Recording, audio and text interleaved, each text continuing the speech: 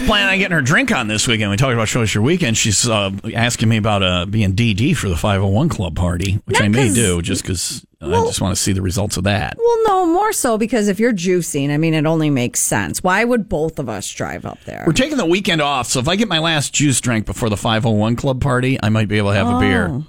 We're taking, and then we restart juicing on Monday. But it's just there's too expensive. Much this weekend. I'm having dinner with friends Saturday, and I've got the football game on Sunday. Yeah. So it's a 7-day juice. So Thursday, Friday, then Monday, Tuesday, Wednesday, Thursday, Friday. Why didn't you guys just start it next Monday? I don't, because YOLO was, I don't know. Okay. Whatever. I don't know. I'm just there. You're just there for the ride. Okay. Yeah. Me too. Yeah. Yeah. So, if I drive, here's the warning though. If I'm your DD for the 501 Club this afternoon, Chris's USA in Burlington, literally a half mile from my parent where I grew up. We're gonna go look at your tree. We're gonna go early. We're gonna look at my house that I grew up in, my tree. Do you want to go knock on the door? No, it looks like it's owned by hillbillies.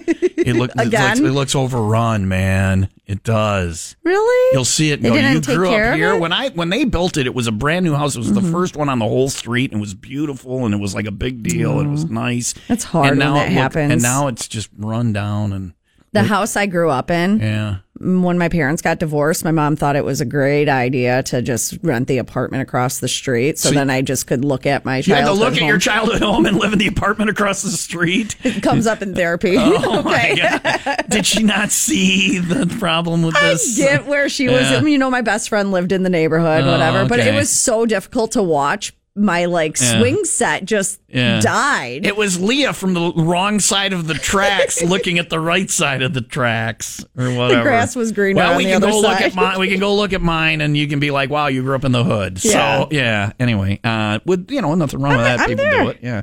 And then I'll drive around, show you all the places I installed fire hydrants. And, okay, never mind. I guess I'll juice today, too. I'm going to juice. We're both designated drivers this afternoon. Come on out and party with us. My mom just texted me and apologized.